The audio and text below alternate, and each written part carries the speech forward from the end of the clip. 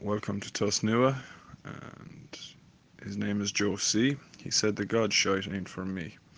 This Canadian rock star slash author needed some relief, made worldwide news when he started Beyond Belief. She loves your book, but you're the worst Zoom bouncer according to Gen B. Thank you, Joe, for speaking. I think no more needs to be said. My name's Joe.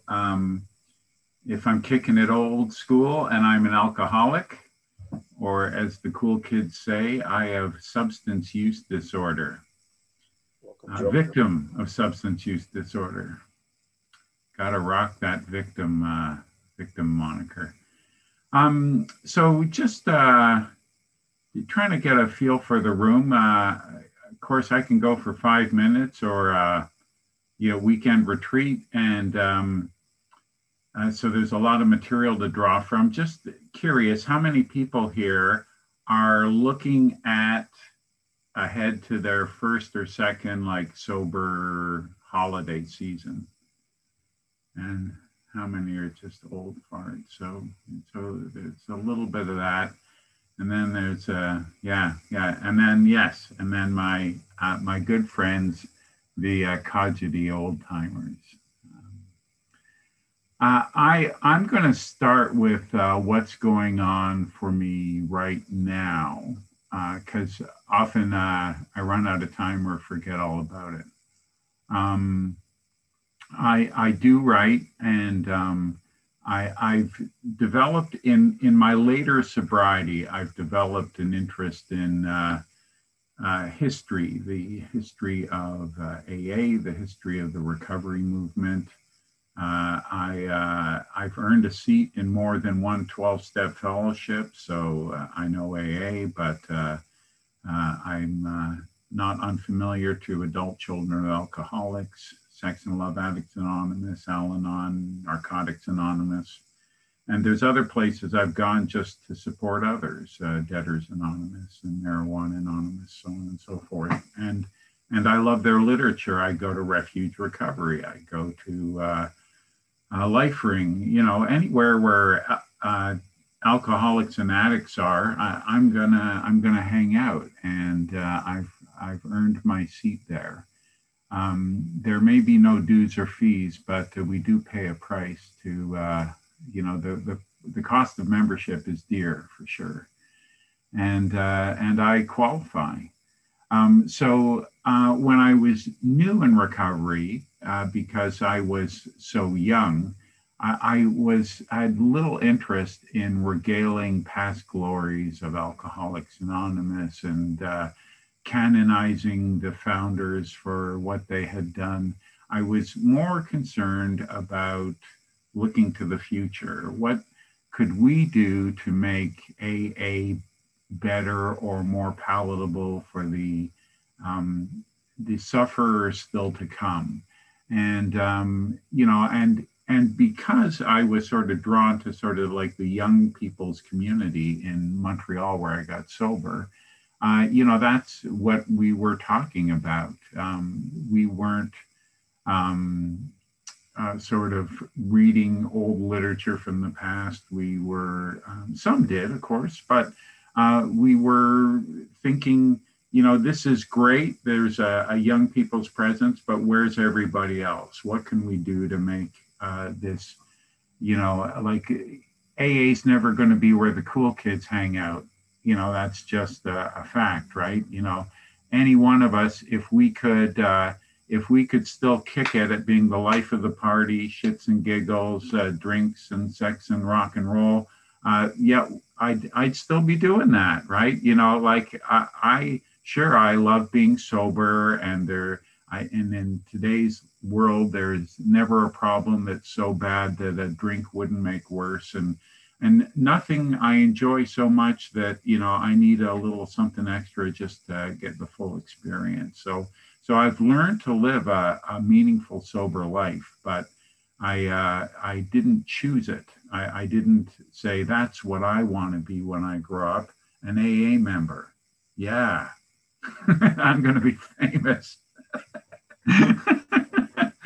I had what I thought were more lofty goals, but So I remember in service meetings, there'd always be people from archives, and I would joke that there's no future in archives, and I would sort of, look down on, or I had no patience for, reading AA Comes of Age or any of that stuff. But if you care about the future and you are ignorant to your past, you're going to have flawed mechanisms. It's important to learn.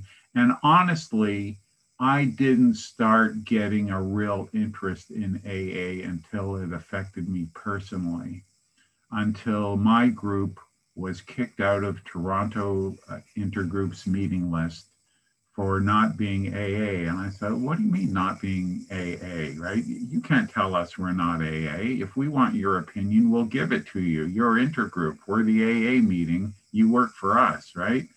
And but not everybody in Toronto saw it that way. And I really went to school about wanting to know more. I mean, it didn't start there. When I was sober 10 years and I was living in Toronto by then, I lived in Calgary, Alberta for a while, moved to Toronto. And one of my sort of running mates, a friend in sobriety, bought me Pass It On. It had just come out. It was history written by Mel B about AA. And it was a very thoughtful gift. All the group members signed it. I still have it. It's the first edition. I'm happy to have it. And I started reading about AA history, and it's a pretty adventurous past for sure. And I started getting interested in this and that, and definitely paid dividends. But right now, what I'm kind of on about is the sort of history of sort of fundamentalism in AA and the freethinkers movement, and they seem to be like a yin and a yang. They seem to be, you can't have one without the other. The more of one creates more of the other. And this sort of polarization, AA didn't create it. We're just a microcosm of what's going on outside. But I've gone back listening to old tapes that I used to listen to when I was new, just to see if I was kidding myself about the good old days. We tend to sort of glorify, our youth and our past a little bit, but I wanted to hear from my peers and those who came before me what their early sobriety was like. Because if you hang around a lot of Toronto meetings, you would be sure the first 100 members practiced exactly the same process for getting sober. They all did that together, and then they taught it to the next 100, and they taught it to the next 100, and so on and so forth. And she told someone, and she told someone, and on it went. And the process they're talking about, I'll listen to, I'll go, okay, I could see how that works. Okay, that makes sense to me. That's logical, but that's not my story. That's not how it worked for me. So is there a place for me in AA? And I started wondering in AA whether, this sort of big book fundamentalism, which is just a style, and I'm not saying free thinkers are so much more woke and fundamentalists are, killing AA. They're getting people sober, and a lot of people sober, and they are a living example of the fact that what they're doing is working. But it's not the only way, and I was encouraged to hear that what I was saying about the past, I wasn't making up. It wasn't a revisionist history. I often talk about how, I didn't go to my sponsor for answers, and he didn't go to the book for authority. That wasn't my experience. He always put it back at me, right? He answered my questions with questions. He made, I found it frustrating. I just wanted a nice concrete answer to an abstract problem, and he wouldn't give it to me. And because it was my recovery he was concerned about, not me modeling his recovery. And to do that, I was going to have to do it my own way. And uh, but I started second guessing myself. I thought, well, was everybody else reading the book, the first 164 pages, just like the founders did, yada, yada, yada. And I found out they weren't. You listen to early Clancy stories, and he read the big book, but it didn't get him sober. He was living in a car and drinking, and he read the book, but no white light experience. It wasn't until he got engaged with AA that he got sober, and I relate to that. It was the people in AA, not any sort of supernatural power, not any sort of process. It was your example that got me sober. I just listened to one of these old recordings by someone named Tommy, and she got sober in 1960. She was giving a talk in 2008 in Nashville. So she's sober since 1960. So she's, the era of Bill Wilson. And she spent a lot of time actually with Ebby in his last days, convalescing him. He died sober. And she spent some time with the Wilsons. And she didn't have a sponsor until she was a year sober. And she started working the steps because, her, sobriety didn't solve her problems. And I relate to that too. For me, sobriety exposed my problems because I was treating my problems with my addiction. And so being sober, for some people, their job gets better, their relationships get better, their health gets better. They got the white eyes, the white teeth, the coin in the pocket. They are good, right? They, that's their sobriety. Not me. I was full of doubt. I was panicky. I just didn't know which way was up. I was barely hanging on, I felt. And that's why I started looking to the steps for answers. And I had issues with the language, and I remember sharing recently I was challenging my sponsor in some of the language. It could have been the word powerless. Who knows what I was fighting over? Insanity. I'm not insane. You have to be insane to be in AA, or it could be God. It could have been any of those things. And I remember him saying, well, genius, if you're the wordsmith, what's a better word? Change the word. The word won't mind. What you going to do, right? So he would always put it back on me. And to this day, I encourage anybody, if they're going to work the steps, and I know plenty of great examples of sobriety in AA, long-term sobriety, people who give to the community, people who give back to AA, who either didn't work the steps or didn't finish the steps, but I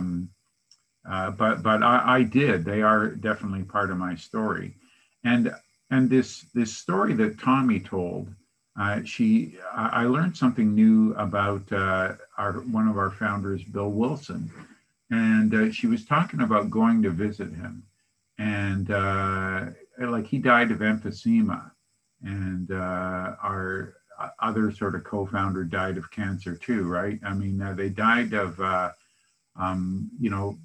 manageable, preventable illnesses that are, based on addiction. Both of them were heavy smokers, right? But Bill Wilson actually quit smoking. She told the story of driving up to their Stepping Stones place, and Bill ran out in the middle of the winter in his T-shirt just to greet them and said, well, what are you doing out here? He goes, I quit smoking for a year now. I should have done it 10 years ago. And I didn't know that. I thought, no, how about that? And then she also told the story of how a bunch of people were gathering in the kitchen. And there was one guest, a woman who was staying with the Wilsons.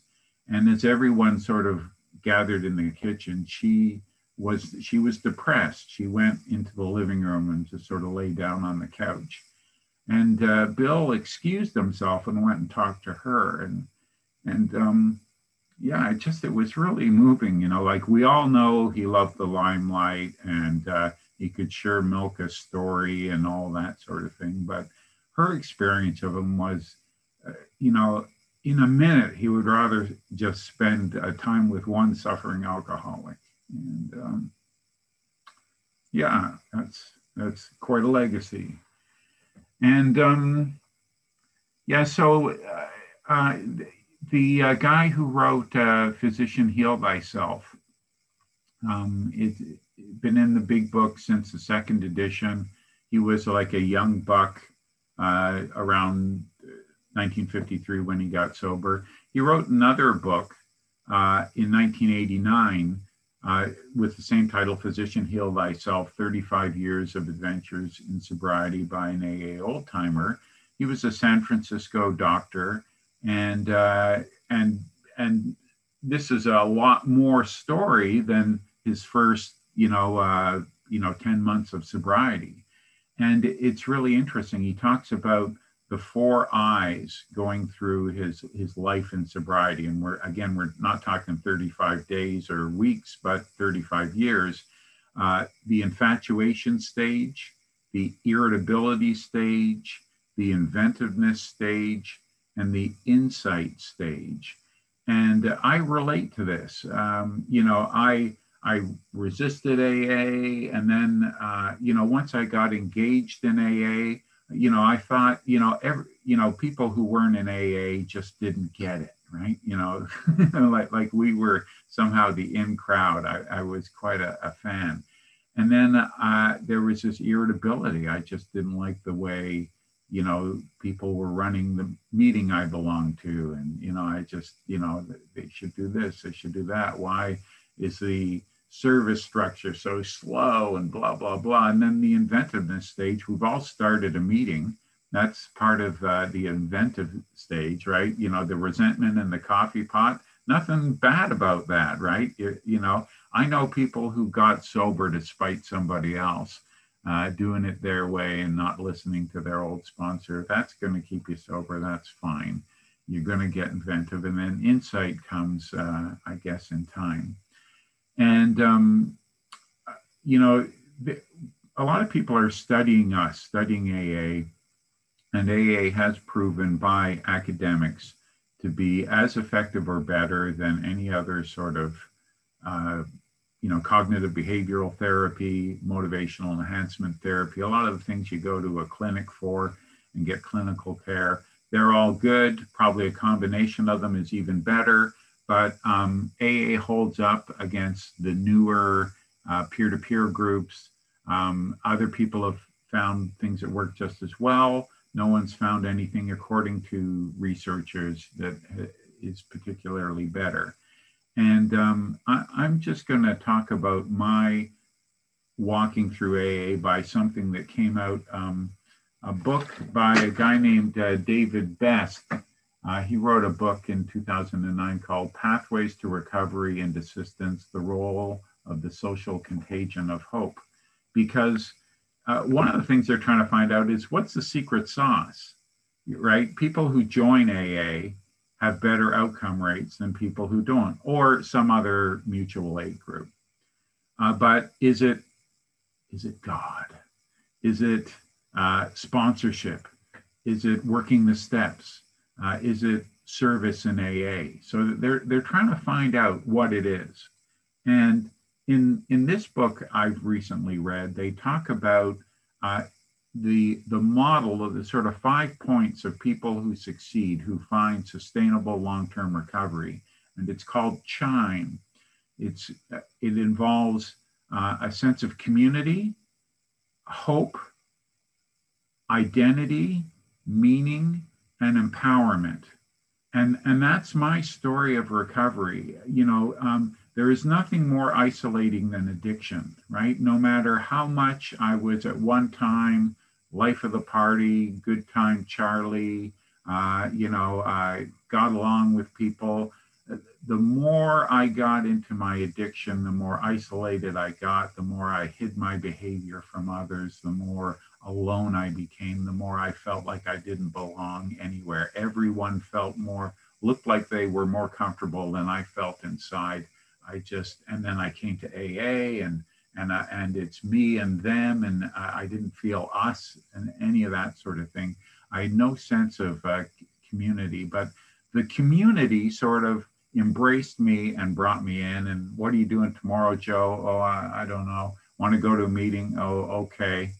And so I'd go to another meeting. And what meetings did I go to? Whatever one that car was driving to, right? Like I wasn't sort of in control of my own destiny. I just sort of followed along. And I developed hope.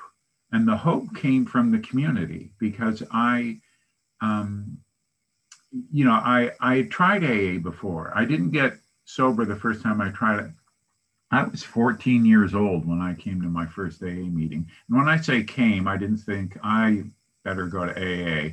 I was going to AA to get somebody else off my back. It wasn't my idea. It was just, okay, I'll go, all right, already.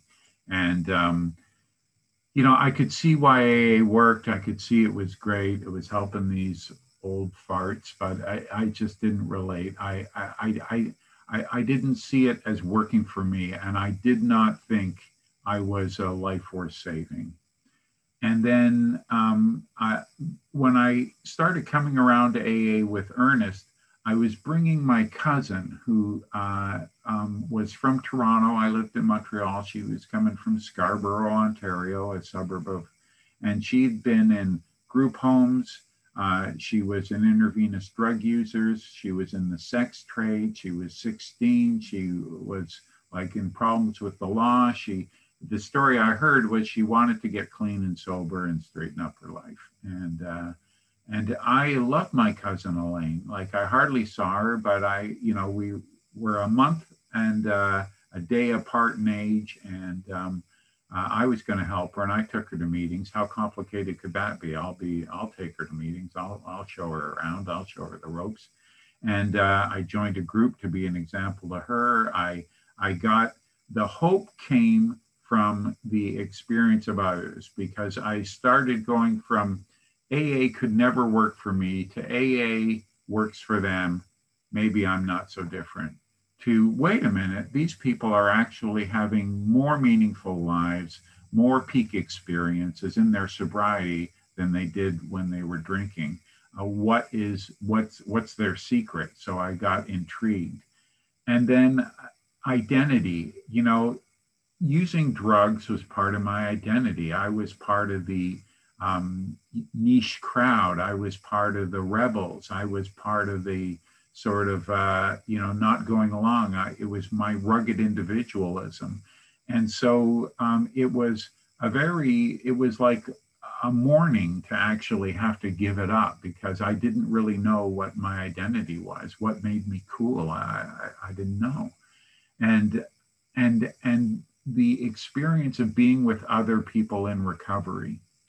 Statistically, they say that someone who is an addict, substance use disorder sufferer, goes through treatment, goes back into the community, if they know at least one other person in recovery, they have a 27% better chance of never drinking again, or whatever their drug of choice is, than if they don't know anybody. Like if they go back to a partner who uses, back to the crack house, back to a working environment where drinking is sort of glorified or certainly enabled, they're going to have a harder time than someone who knows just one person in recovery. So I started developing an identity as someone in recovery, like it wasn't an embarrassment, it wasn't a failure, it wasn't a lacking, I can't that, it was I'm this identity of recovery just became just sort of part of me. And it didn't happen, boom, someone told me this and then I got it, right? It was a very gradual thing. And I found meaning in AA, and I found meaning outside of AA too. And then the the last of that sort of chime thing is an empowerment. And, you know, addiction is very crippling to any of us. And the empowerment comes from, you know, the strength of two. I have a good friend who died of cancer, but died sober.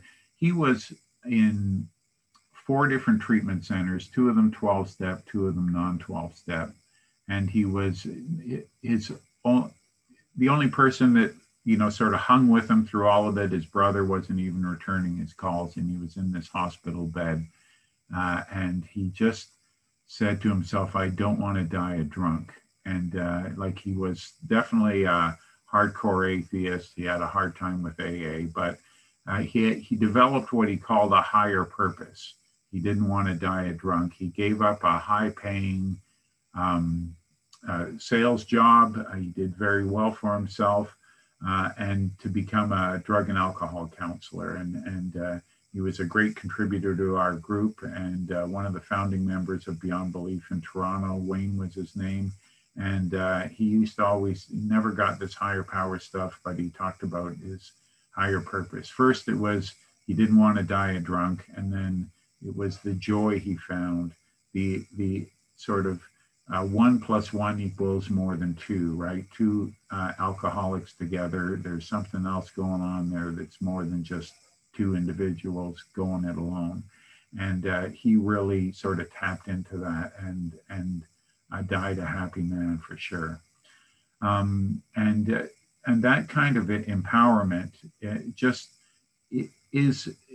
it's like the force, I suppose, in a way.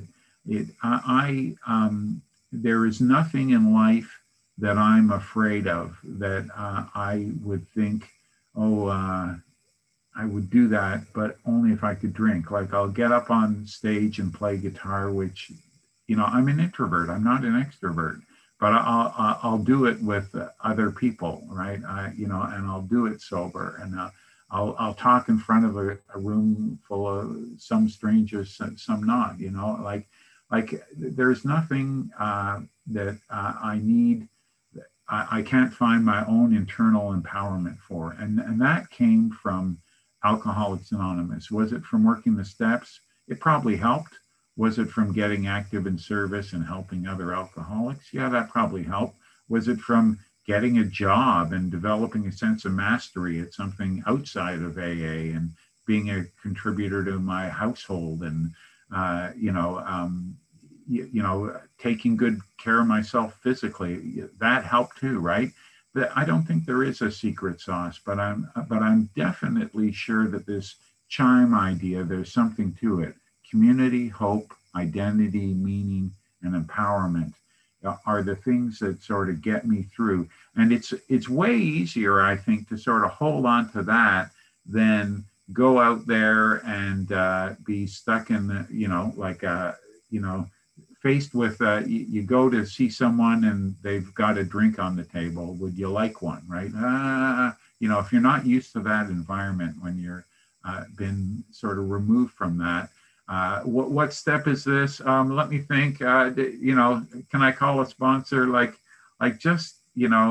It's 5 ideas, right? I've got a recovery community. What would they say, right? Other people have gotten through this, right? I am a sober person living in long-term recovery, and I don't need that. And that kind of just creates that sort of empowerment to get through. I got sober in November, which will tell you I didn't have a plan, right? Anyone who gets sober right before all the holidays start wasn't planning on still being sober New Year's Eve, right? Like, I was just, sort of a day at a time, kind of, running by the seat of my pants. Because, and then, so I wasn't thinking, okay, now's a good time to get sober. But then I was sober a while and starting to panic, right? December, what's the date today? It's the 12th, right? My first year would have been New Year's, right? Like, you do that sober? Yeah. Mm-hmm. What do you do? Well, this or that. Uh, Joe, you seem worried. Yeah, well, New Year's, like I've never gone through New Year's sober. Well, let's see if you get through December 12th, Joe. And we'll worry about December 13th tomorrow, right? Let's not worry about New Year's just yet, right? And so, I was encouraged to just sort of keep it a day at a time. And it pays great dividends now. I do COVID one day at a time. I'm trained in sort of one day at a time, one breath at a time kind of thinking. And it's sort of, yeah, it has really become a way of life, but I didn't invent it. I didn't find it. It wasn't taught to me. It was a combination of all of those things. It was, I sort of modeled myself after others. And then I said, it's like trying on clothes, right? Like you don't, not everyone wears the same thing. Not everything fits the same. So you try different things on. You go, oh, this is good, but I want something that's too restrictive, and you try something else. And AA has to be that way. Find your own AA, because it's the only AA that's going to work for me is my AA, right? Patrick's AA isn't going to work for me. Jeb's AA isn't going to work for me. Karen's or Xander's AA isn't going to work for me. When the chips are down and I'm sort of faced with that dilemma, I'm going to need my AA. And let's see, we started at 1, we're at 1:39. The only other thing I'll say is recovery isn't, sort of socioeconomic, upwardly mobile, everything's going to get better experience for everybody. If you think that's how AA goes, that's because you listened to a 10-minute talk and it sounded pretty amazing. It's way better than it was then. But I have had grief and loss, and I've had to return to other 12-step fellowships because of other addictive problems I've had. And I felt like a failure. At 20 years sober, I was planning my 20 years sober speech. At about 1 year sober, I thought, I'll be 36, 20 years sober. I'll be president of AA by then, and, I thought I was really going to be something, right? But at 20 years sober, I was estranged from my daughter who'd been abducted by her mother. I was in a custody battle with my son's mother. I had like 2 boy meets girl on AA campus romances. And, it just like everyone's an example in AA, but at 20 years sober, I was a bad example. It just, looking back, all of that stuff was sort of age appropriate stuff, the misadventures of youth and yada, yada, yada. But the space I was in at 20 years sober was I felt at the emotionally lowest I would ever been. I was now HIV positive. I didn't know where my daughter was. I was trying to make the best for my son and sort of solve this problem and resolve this matter with my daughter. I was isolating. I was feeling very lonely, and not sorry for myself, but I didn't want to be paraded up in the front as some power of example, right? I just did not want to be Mr. AA. People, when are you going to have your medallion, Joe? And I just put off. I never had it. I never had my 20-year medallion, although I planned it for 19 years. And that is just my sobriety. If we live long enough, we are going to face loss like we've never known before. That's just part of life. And I see some people nodding, and I know grief, and I know loss. And some of you I've been through that with. And some of us have had to start over again. And it isn't like we lose everything we earned, and it doesn't delegitimize the sobriety we once had if we're starting again, be it, with alcohol or some other, sort of addictive behavior. It's just part of the seeking process. we're not finders, we're seekers. And I'm still seeking. And in my sobriety, I will borrow a line from Ernie Kurtz, which he said, we must thirst. It's who we are. But where are we going to direct that thirst? And I've learned to find more creative and more constructive ways to direct my thirst. I can't expel it from me. I can't be content with life. I'm not the kind of guy that's just going to be, retiring on a beach, playing golf, and checking my financial account. Right? Like I've got to be. I go towards the fire. I mean, that's just who I am. That's just how I live. It's just the idea of peace and happiness just sounds like a horror movie to me. And, I wish I was simpler, at times, but I'm not. And I've learned to just sort of figure out who I am, do as good a job as I can at being who I am, stop with this perfectionistic, I've got to do it better, I've got to do it right, um, and just, sort of develop a meaningful relationship with reality, with reason, with seeing things as they are to the best I can. I'm in a long-term relationship with someone that I don't see them how they are. I see them how I am, right? I have a sponsor and I know him and he knows me better than anybody, but I don't, like we can only see so far into the soul of another. And, that's just one of our limits, right? And I live within those limits. I'm not trying to transcend the human experience with my sobriety. I'm just trying to, have the right to play the game, right? I just want a piece on the board. I just want to be in the game and see how it goes. And that's more than enough. Thank you for your patience.